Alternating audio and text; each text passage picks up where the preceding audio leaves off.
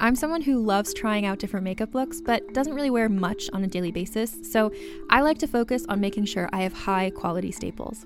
And whether you like a fresh face, full glam, or somewhere in between, you've probably seen Thrive Causemetics Viral Tubing Mascara. I've certainly seen it everywhere. You know, the one in the turquoise tube? So that mascara, along with all of Thrive Causemetics beauty products, are certified 100% vegan and cruelty-free, which I look for in makeup, and they've got excellent quality to match. And something I didn't know from all the mascara videos I've seen is that for every product sold, Thrive Causemetics donates either that same product, another product that is needed more, or a monetary donation. They've worked with over 500 nonprofits to help with a wide range of causes like supporting cancer survivors, people experiencing homelessness, education access, and so much more. Knowing that makes me feel even better about using their products. And I do enjoy using them. Like I said, I like having high quality staples, and so my favorites are products that are multi-purpose, like the Brilliant Eye Brightener. It comes in a bunch of colors, and I like using them as eyeliner, eyeshadow, and even highlighter. Thrive Causemetics is luxury beauty that gives back. Right now, you can get an exclusive 20% off your first order at thrivecausemetics.com/thrive. That's Thrive Causemetics, CAUSEMETICS.com/thrive for 20% off your first order. Calling all lovers of mystery and fans of a good story. If you haven't already heard me talk about June's Journey, you're in for a treat. It's time to don your detective hat in this free hidden object mobile game that delves into the captivating journey of June Parker, a self-proclaimed detective on a quest to unravel the mystery surrounding her sister's untimely death. In June's Journey, you get to play as June, deciphering clues and unveiling secret plots within thousands of beautifully illustrated scenes. And did I mention it's set in the glitzy 1920s? New chapters are added weekly, so you will never run out of new thrills to uncover, and you can also personalize and decorate your very own Orchid Island where the story takes place. How sharp are your detective skills? Find out when you download June's Journey on your Android or iOS device, or play online via Facebook Games. Your detective journey awaits.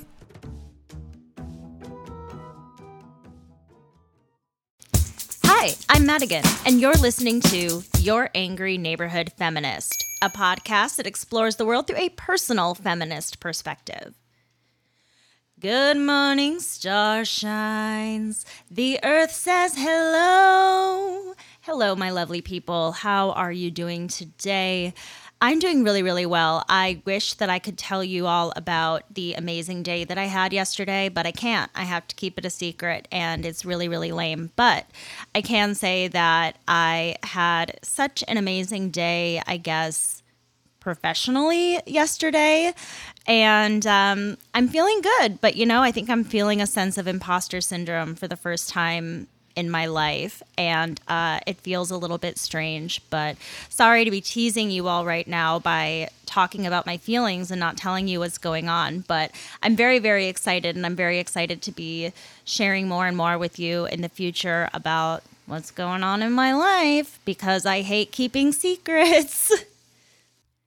Oh gosh. All right. This is kind of take two, although I kept the beginning of that. Because, of course, as soon as I go to sit down to record this episode, which is late, they start doing yard work outside, right outside my window, which is really fun. And I assume that you all don't want to hear the sound of weed whackers and lawnmowers. So I decided to take a little bit of a break. And I think we're going to be okay. So let's pick it up from here.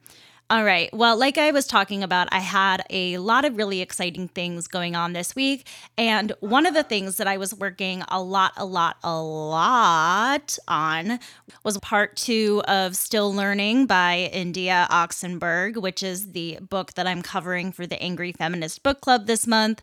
I had like 3 hours left of the audiobook to listen to and take notes on the other day. And I was like, sweet. So like 4 or 5 hours max, I'm going to listen and take my notes, and then I'm going to record.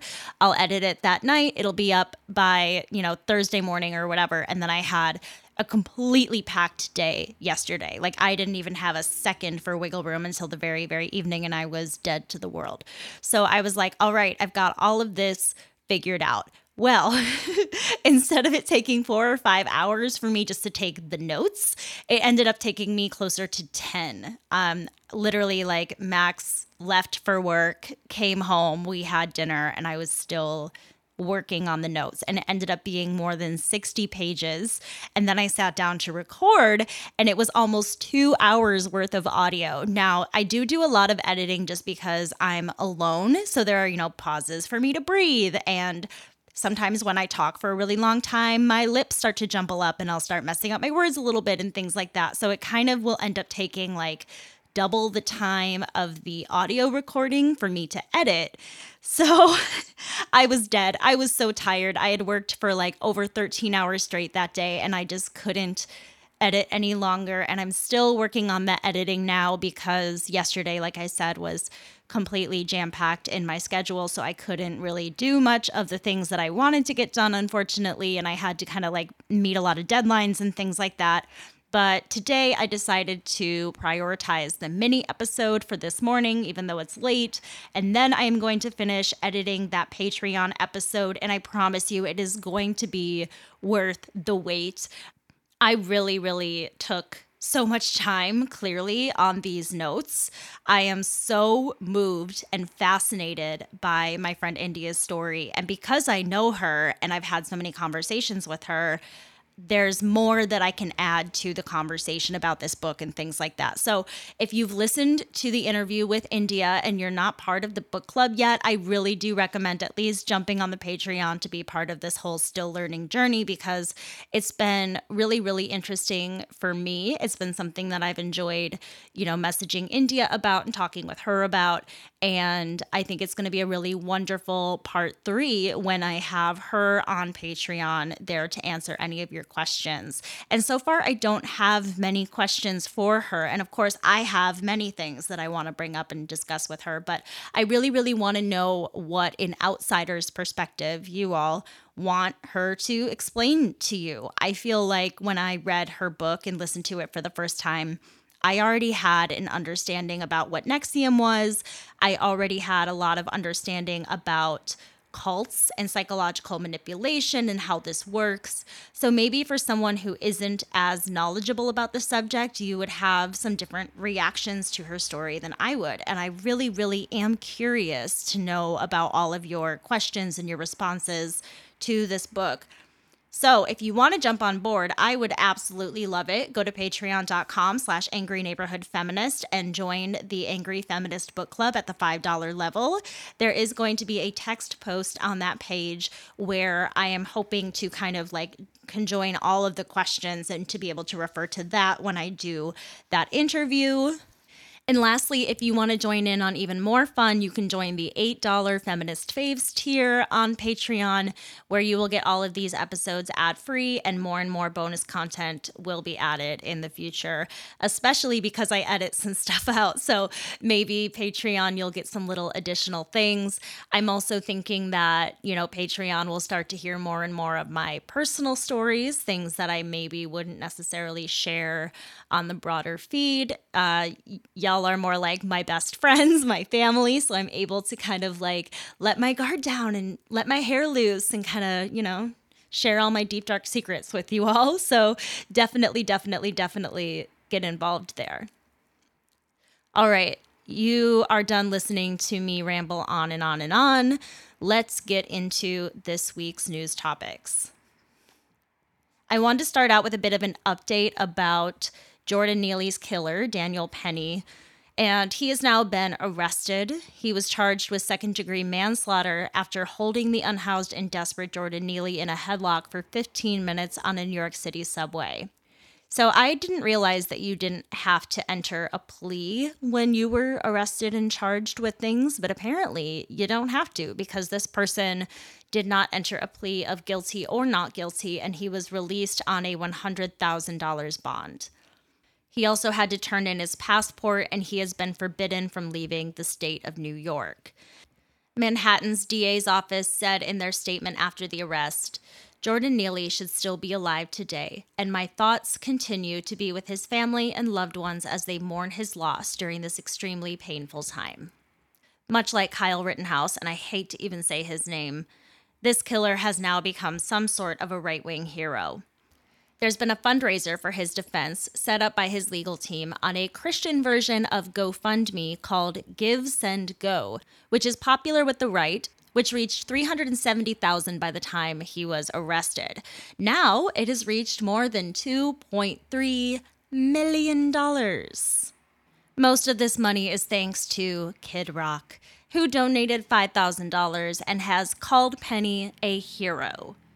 The fundraising page reads, Daniel Penny is a 24-year-old college student and decorated Marine veteran facing criminal investigation stemming from his protecting individuals on an NYC subway train from an assailant who later died. What a way to spin it. This is very similar to how the media and the police and whoever tried to really spin George Floyd's murder as well. They were like, well, he didn't die because Derek Chauvin had his knee on his neck for 9 minutes. He had another heart problem and died later in the hospital. Well, yes, but clearly the violent act was the reason for all of these other things happening, which means that the violent act was the reason for his death. If Jordan Neely had not been held in a chokehold for 15 minutes, he most likely would not have died later on. This is the way that the right and the defense, or whoever else is on Penny's side, is able to manipulate the minds of these people into thinking that this person isn't actually a violent, racist fucking asshole and a murderer. He is not a hero. He is a coward. These things happen on the New York City subway trains all the time. And I'm not saying it's right, because the people causing the quote unquote trouble usually just lack the help and resources along with kindness that they need to get better. Most others riding on the subway usually just keep their heads down anyways. And if you really don't feel unsafe, subways also make many, many stops. And there is subway security and measures that have been created for circumstances such as this. Jordan Neely needed help. Yes, maybe he was being scary, but instead of choking him for 15 minutes, why didn't you subdue him? Wait until the next stop, then grab one of the many police officers manning the subway stations. Why did you have to kill him? Do you hate Black people? Do you look down on the unhoused? Do you think the life of someone mentally unwell is less deserving than your own? This was not some vigilante justice he played out. This was anger and murder. And he deserves to be held accountable. I don't know if he's going to be or not. I'm somewhat upset by the charge, but I do understand why they consider it manslaughter, because it wasn't necessarily premeditated, although I would consider the fact that he held him for 15 minutes to be premeditated, because at any point during that time, he could have decided to change his mind and go in a different direction. I don't know. This whole situation makes me feel so sad, and it brings up so many important issues. It brings up the issue of racism in this country. It brings up how we treat our mentally ill people in this country. And it also brings out how we have been treating the unhoused. And always they have been treated terribly, but especially since the pandemic, the number of unhoused people has risen so much, and the resources are just not there. They're just not. And it's so strange that, especially in big cities, you do become so desensitized to the pain of other people. I see unhoused people walking up and down my neighborhood all the time. There's one woman who has this big shopping cart and literally just goes to each dumpster at each apartment complex, checking to see if they're unlocked. And then she opens it up and dives right in. And this lady has scared the crap out of me so many times. Like, it seems so nice. Like, one of my neighbors gives her a lot of recyclables and things like that. But there have been a few times where I've gone to either walk out to the dumpster or out to my car, which is parked right by it. And then all of a sudden I'll just see a head pop out, and it makes me feel like I'm in a horror movie. But she's not doing anything to hurt anybody. It's not a big deal. And I feel for her.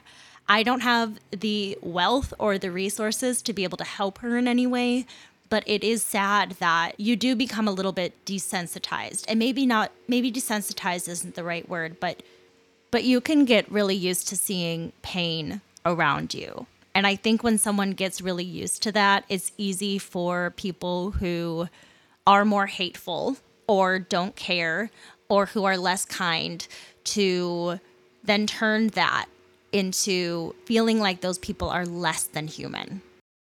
All right, I apologize if you heard a little bit of lawn mowing in that last little portion, but I refused to let the lawnmower rain on my parade, and I had to finish getting my thought out. I just paused again. I am having a morning, y'all. This is fun. But that's all I really want to say on the first topic. And this next thing that I wanted to talk about just popped up on my Instagram feed this morning, and it was something that I was discussing with Max. Let's talk some sports and some homophobia, shall we? All right, well, my team, my boys, the LA Dodgers have truly let me down, and I'm ready to boycott. The Los Angeles Dodgers team has uninvited a satirical LGBTQ+ group called the Sisters of Perpetual Indulgence to the team's annual Pride Night, after they received opposition from conservative Catholic groups, feeling that the group mocked the Catholic Church. And to that I say, would that really be so bad? The Catholic Church is fucked. The Sisters of Perpetual Indulgence first appeared in San Francisco in 1979 in the Castro District, which you all should remember from me discussing Harvey Milk in the past. It's also a huge part of LGBTQ history. In the form of 3 men wearing nun outfits, it was a whimsical protest over local and LGBTQ+ issues. But over the decades, it's grown into a number of loosely organized chapters around the world that engage in charitable and protest work. The group's mission statement says it's a nonprofit that is devoted to community service, ministry, and outreach to those on the edges, and to promoting human rights, respect for diversity, and spiritual enlightenment. Doesn't that sound pretty nice? They say, we use humor and irreverent wit to expose the forces of bigotry, complacency, and guilt that chain the human spirit. I love that. The charity protest and performance group was to receive the team's Community Hero Award in a ceremony during the 10th annual event before the June 16th game against the San Francisco Giants for Pride Night. However, the Dodgers made this statement on Wednesday night. Given the strong feelings of people who have been offended by the sisters' inclusion in our evening, and in an effort to not distract from the great benefits that we have seen over the years of Pride Night, we are deciding to remove them from this year's group of honorees. In a letter to Major League Baseball Commissioner Rob Manfred, U.S. Senator Marco Rubio said the sisters dress in lewd imitations of nuns.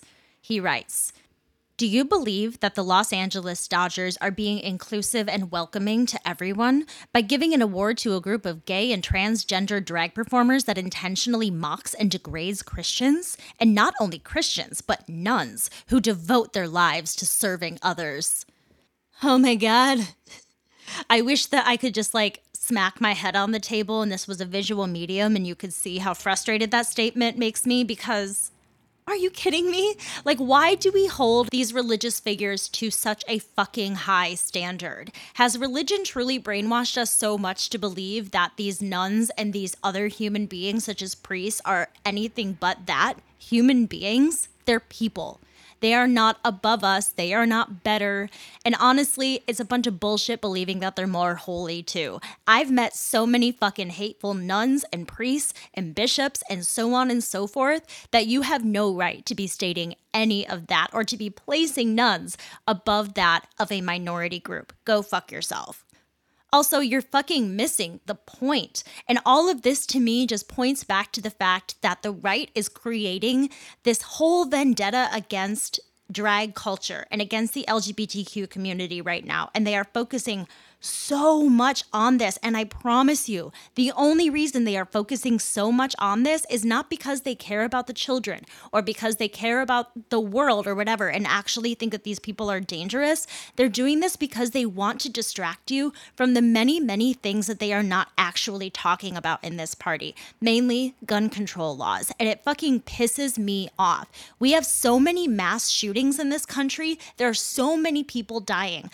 And just like when I was talking about Jordan Neely, there are so many things that are more important in this world than focusing on a community that brings nothing but happiness, joy, and inclusivity to so many people's lives. Why are you focusing so much on something that is so harmless when we are not focusing on the fact that children are dying every single fucking day because you care more about your stupid guns than about children? Why are we focusing on a stupid fucking baseball game and people who are having fun and using satirical humor to poke fun at the way maybe that the Catholic Church has treated their community in the past? Who fucking cares? Get off your high fucking horse. Okay, I need to breathe. As a podcast network, our first priority has always been audio and the stories we're able to share with you. But we also sell merch, and organizing that was made both possible and easy with Shopify. Shopify is the global commerce platform that helps you sell and grow at every stage of your business, from the launch your online shop stage all the way to the did we just hit 1 million orders stage. Whether you're selling scented soap or offering outdoor outfits, Shopify helps you sell everywhere. They have an all-in-one e-commerce platform and in-person POS system, so wherever and whatever you're selling, Shopify's got you covered. With the internet's best converting checkout, 36% better on average compared to other leading commerce platforms, Shopify helps you turn browsers into buyers. Shopify has allowed us to share something tangible with the podcast community we've built here, selling our beanies, sweatshirts, and mugs to fans of our shows without taking up too much time from all the other work we do to bring you even more great content. And it's not just us. Shopify powers 10% of all e-commerce in the US. Shopify is also the global force behind Allbirds, Rothy's, and Brooklinen, and millions of other entrepreneurs of every size across 175 countries. Because businesses that grow with Shopify. Sign up for a $1 per month trial period at shopify.com/realm, all lowercase. Go to shopify.com/REALM now to grow your business, no matter what stage you're in. Shopify.com/realm.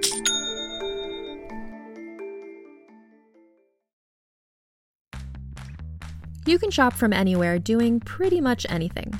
You might shop while working, eating, or even listening to this podcast. And however you shop, we all know and love the thrill of the hunt. But do you also know how to get the thrill of the best deals? Because Rakuten shoppers do. With Rakuten, they get the deals they love with the most savings and cash back. And you can get it too. Start getting cash back at your favorite stores like Sephora, Nike, and even Expedia if you're looking to get some travel in. And getting cash back doesn't mean you have to miss out on sales because those can just be stacked right on top. It's easy to use and based on a simple idea. Stores pay Rakuten for sending them shoppers, and Rakuten shares the money with you as cash back through PayPal or check. Download the free Rakuten app and never miss a deal. Or go to Rakuten.com to start getting the most bang for your buck. That's RAKUTEN.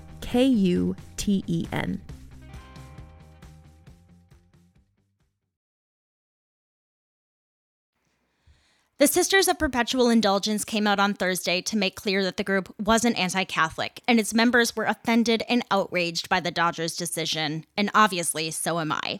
They said, the Dodgers capitulated in response to hateful and misleading information from people outside their community. Why are these big companies and organizations so afraid to support the LGBTQ community and stepping on the toes of homophobes? We should be reveling in making these hateful people squirm and making them uncomfortable. It isn't the 1950s anymore, where the gay community will hide away in shame. They're here, and they're not going anywhere. You are not erasing their existence by not allowing members of the community into your Pride Night. Instead, you are sending a loud message that they are not allowed to be present and that they must be pushed aside. Shame on you, Dodgers. All right, I promised you all on Instagram that this would be a topic this week, and I'm going to unzip my hoodie right now and take it off because it's getting hot in here. I feel another rant coming on, maybe. Whew, buckle up, get ready. Now, my music taste does not allow for the 1975 to be anywhere on my radar, but I have, of course, heard of them before and recognized Matt Healy's face when the media released the rumor that he and Taylor Swift were dating. I did not know that this man was such a piece of shit. Since the announcement, many of her fans have been shocked at her choice of partner due to Maddie's incredibly problematic behavior. I'm going to go over some of this behavior, which includes racism and misogyny. But first, I want to say, Taylor, what are you thinking? A few months ago in January of 2023, Healy appeared on the podcast The Adam Friedland Show, which I've never heard of, where he mentioned that he tried to send a message to Chinese-American rapper Ice Spice, and the host referred to the rapper with a racist nickname. Here's a little audio clip that I found on Instagram of Ice Spice talking about her music taste, and then a clip from this podcast episode. And a quick trigger warning, what he has to say is incredibly misogynistic and racist. To alternative music. I feel like a lot of people wouldn't expect that. Yeah, shout out Coldplay, the 1975, obsessed with them. Listen to Ice Spice, you know who that is? Nick doesn't know who it is. She's like one of the Spice Girls. Yes, that's she's right. like this rapper. She's the rapper that has Spice one Girls. Inuit Spice Girl. Just this chubby Chinese lady. Yeah, I'm rapping music. Do they talk like that? Do Inuits talk like that? They don't talk with a Chinese He accent. talks like a more Hawaiian style. Yeah, more Hawaiian. Yeah. Welcome to Hawaii. Yeah. Locals only. Locals only. Gold coconuts. Yeah, that's what Ice Spice is like. She's a very attractive woman that released one song and basically. So you slide in your DMs, you're like, so what are you, a fucking Eskimo? Yeah, that's what I was like. You fucking dumb. Yeah. Anyways. Healy then began encouraging the podcast host to do an impression of Japanese people working in concentration camps. He can be heard laughing hysterically during this terrible bit. The podcast episode was so bad that it was removed from all platforms except YouTube. The British singer Youngblood called him out in a tweet saying, "Love listening to three privileged white dudes sit around and objectify a young black female artist who's blowing up. Welcome to your 30s, I guess." Hey, not all 30-somethings, guy. In response to Youngblood, Healy posted a video mocking his northern accent and impersonating him, saying, Guys, I'm so angry because someone's blown themselves up in the Ukraine, and we're not going to stand for that because we're the children, the underrated youth generation. And that's what we stand for. Well, I don't stand for stuff. I stand against stuff. It's not a particular thing that I stand for. I just stand against stuff, and it tends to be the most morally obvious stuff. You know, like that everyone stands for. The patriarchy. Cute. Eventually, I don't know if it was his PR team or what, but he made kind of an apology on stage saying, "I just feel a bit bad, and I'm kind of a bit sorry I've offended you." He went on, "Ice Spice, I'm sorry. It's not because I'm annoyed that my joking got misconstrued. It's because I don't want Ice Spice to think I'm a dick. I love you, Ice Spice. I'm so sorry." That's not an apology. You are kind of sorry and feel a bit bad? Fuck off. In the same month, he explained why he doesn't want to be a bad person anymore. He says, "It's because everything happens in eras." Such a Taylor Swift thing. You have that in common. He reportedly explained of his decision, "The 1975 is a very eras band. The era of me being a fucking arsehole is coming to an end. I've had enough," he continued. "I perform all the time and it's my job and I love doing this, but I can't perform off the stage anymore as I just want to be a bloke." After the murder of George Floyd, Healy took to Twitter to post about it along with his song "Love It If We Made It," which contains some social commentary about culture wars. The tweet read, "If you truly believe all lives matter, you need to stop facilitating the end of black ones." Now, I don't really think that the text was necessarily all that bad, but the fact that he added his song to it just doesn't make any sense to me. This received major backlash, as it looks like, and is, a white man promoting himself and profiting off of the tragic murder of a black man. On top of that, in the song there is a lyric that says, "Thank you, Kanye, very cool." Now, this was written a long time ago, before all of the anti-Semitic stuff started coming out, but I feel like there was also a lot of other problematic stuff about Kanye at that time, so I don't know why he would be celebrating him in that way. But then while performing this song on stage recently in January 2023, after Kanye had been largely canceled by most of the world, he sang the line and added a Nazi salute while marching in place. That same month, he posted a screenshot of the List of Jews Wikipedia page to his Instagram story, which was incredibly unsettling to many, as well as myself. In another show a few months ago, Healy made it clear that he hadn't learned from his problematic behavior. While on stage, he teased that he was about to go on a racist rant, saying, "I don't think it's a racist thing to say," before his bandmates thankfully cut him off and began playing into the next song. He has also come under scrutiny lately for kissing unsuspecting women in the crowd and sucking their fingers. I would really love to do an episode sometime about rape culture in rock and roll and music and in the music industry and things like that, because it is really interesting how musicians view specifically their female fans throughout history, and there's some really upsetting stories. Let's take it back a few years to 2016, where he left people feeling that he had a messiah complex after an interview with The Guardian. In the interview, he said, "There is an element of feeling a bit like the messiah. Well, not somebody who's here to save humanity, but somebody for whom the world does truly revolve around them." Dude, I didn't even know who you were. In 2019, Healy said that religious people should be kind of ashamed of themselves before explaining that he had no rights as an atheist. This reminds me of people saying that we need a straight pride march. No, we don't. When referencing Islam specifically, Maddie said, "Religious people are always allowed to be offended. Oh, we're offended by this. I'm offended by that. I have to get up every day and read something abhorrent that's happened in the name of religion, and I never get a day. I never get a day where I'm allowed to be offended. Where are my rights as an atheist?"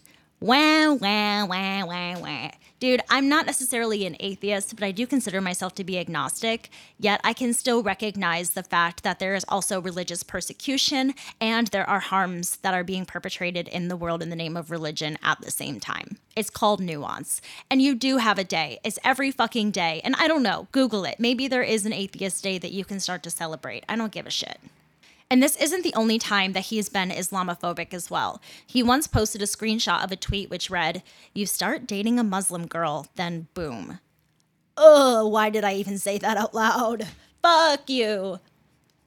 Somehow, he has always referred to himself as a feminist through all of this, but his behavior would prove otherwise. Years ago, in an interview with two young women, he admitted to being stunned that women who dressed as well as them could ask such good, hard-hitting questions. He said, "Quite heavy questions for girls dressed like you." When one of the women said that they were a little bit offended by that remark, he argued, "You're like a pretty girl. I'm going to have certain stereotypes." What the fuck? Though there have been many images objectifying women in the band's music videos, Healy defends it, saying that it is always done in an ironic way, which apparently makes it okay. Taylor Swift herself has been mentioned in an unfavorable light by Healy in the past. Apparently, they were briefly linked years ago, and he must have been asked if they were dating. He responded that she wasn't a big impact on his life, and then ranted that, quote, "If I had properly gone out with Taylor Swift, the first thing I would have thought was, fucking hell, I am not being Taylor Swift's boyfriend. You know, fuck that. That's also a man thing, a demasculating, emasculating thing." And comparing it to where she came with her ex, Joe Alwyn, this all seems really confusing. Some of you may even be wondering, what's the big deal? Why does it matter who Taylor Swift is dating? Why should I care? Well, the reason that I think it's important to discuss is because Taylor has such an amazing influence on other people. I mean, there was even a joke recently where she was in the audience for some awards ceremony that Trevor Noah was hosting, and he was talking about the ridiculous price of eggs and how Swifties can do anything. So he was like, "Taylor, what are the Swifties gonna do about the price of eggs?" And she was like, "They'll take care of it." And then literally within like a week, the price of eggs dropped. So if we're gonna use that as a frame of reference, she has a lot of sway and power over everyday people and over a lot of other people as well. And she does set a precedent whether she likes it or not. I know she's a human being. She's allowed to make these mistakes, but her mistakes, being in the public eye as big as she is, do have an effect on our society and culture. We don't really know a whole lot about Taylor personally, especially in the last few years as she's become more and more secretive, but she also spills a lot of tea in each of her songs. And it really seems like Joe was someone that accepted her for who she was and loved her. That doesn't mean that the relationship was right for her, and it was okay that they ended it.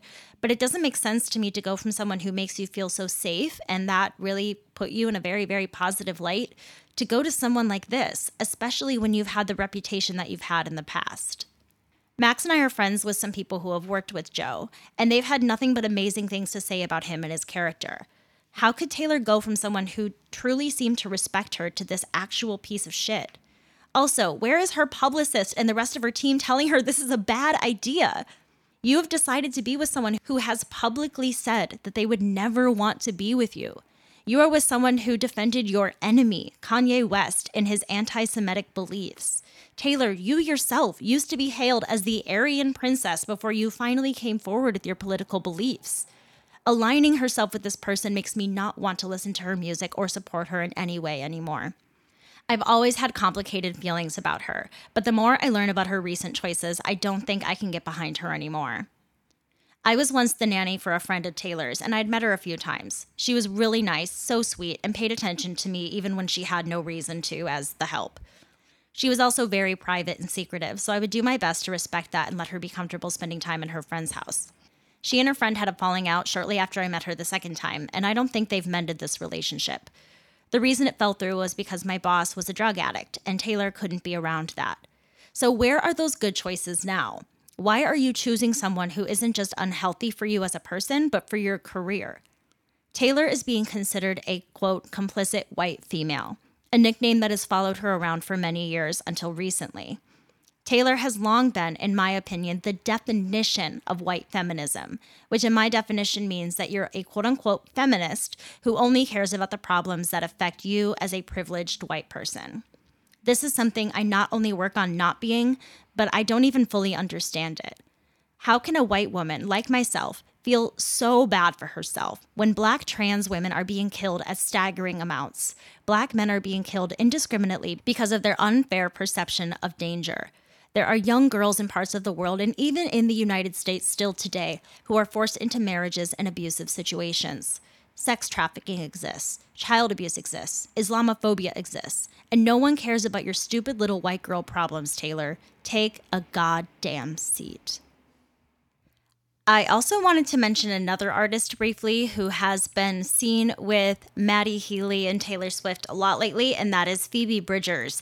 And the fact that she would be okay with Maddie Healy is also really concerning to me. She was one of the people that really stood up against Ryan Adams. He had abused her and so many other young musicians, including Mandy Moore as well, who was married to him. And Phoebe Bridgers was somebody who was very public about standing up against this sexual assault and this behavior. So the fact that she would also be spending time with Maddie Healy, which in my opinion kind of like shows her approval of him in a lot of ways, and it just doesn't make any sense. And Max is a fan of Phoebe Bridgers, and we were talking about this, and he said that it really made him feel upset too. And he was like, well, I guess when it doesn't happen to you, you just don't care. So maybe Phoebe's just as bad as Taylor. I don't know. Ooh, I was fired up in this episode. I like it. I hope you all enjoyed this episode. If there are any more things that you want me to discuss that I missed in next week's episode, please go ahead and email me at neighborhoodfeminist@gmail.com or DM me on Instagram at angryneighborhoodfeminist. I do want to make it a little bit more known that I do tend to check my Instagram messages more than I check my emails. Apologies for that. I'm trying to get better about it. I've already given you the whole spiel about Patreon. I really think that you should give it a try. It's been so much fun. And now there's a few episodes that are kind of in the backlog as well. So I think you'll have like 5 hours, 6 hours of content, things to listen to that you've never heard before. So give it a try, see if you like it.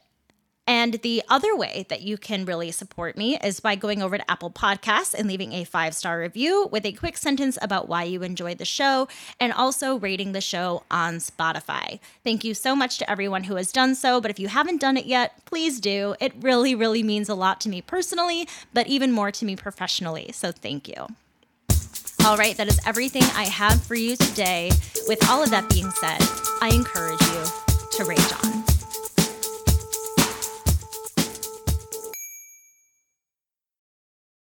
Hey there, this is Justin Bartha. I made a funny new podcast, King of the Egg Cream. It has the greatest cast in the history of podcasts with actors like Louis Black. I'm torn by my feelings for 2 women. Bobby Cannavale. You can eat it, or if someone hits you, you can put it on your cut. Melanie Linsky. I wonder what these marvelous things are that look just like boiled chicken feet. Jason Ritter. I can break things and pick locks and kill people. Michael Stuhlbarg. The whole point is to inspire people that they should make themselves better. Ari Grainer. No, don't whet its appetite. What are you, an idiot? Me, Justin Bartha. That's not just any egg cream, that's a Lemke's special. And all narrated by the hilarious Richard Kind. This is the story of Harry Dalowitz and how he rose from nothing to become New York's King of the Egg Cream. So if you like funny true stories, come listen to King of the Egg Cream, available wherever you get your podcasts.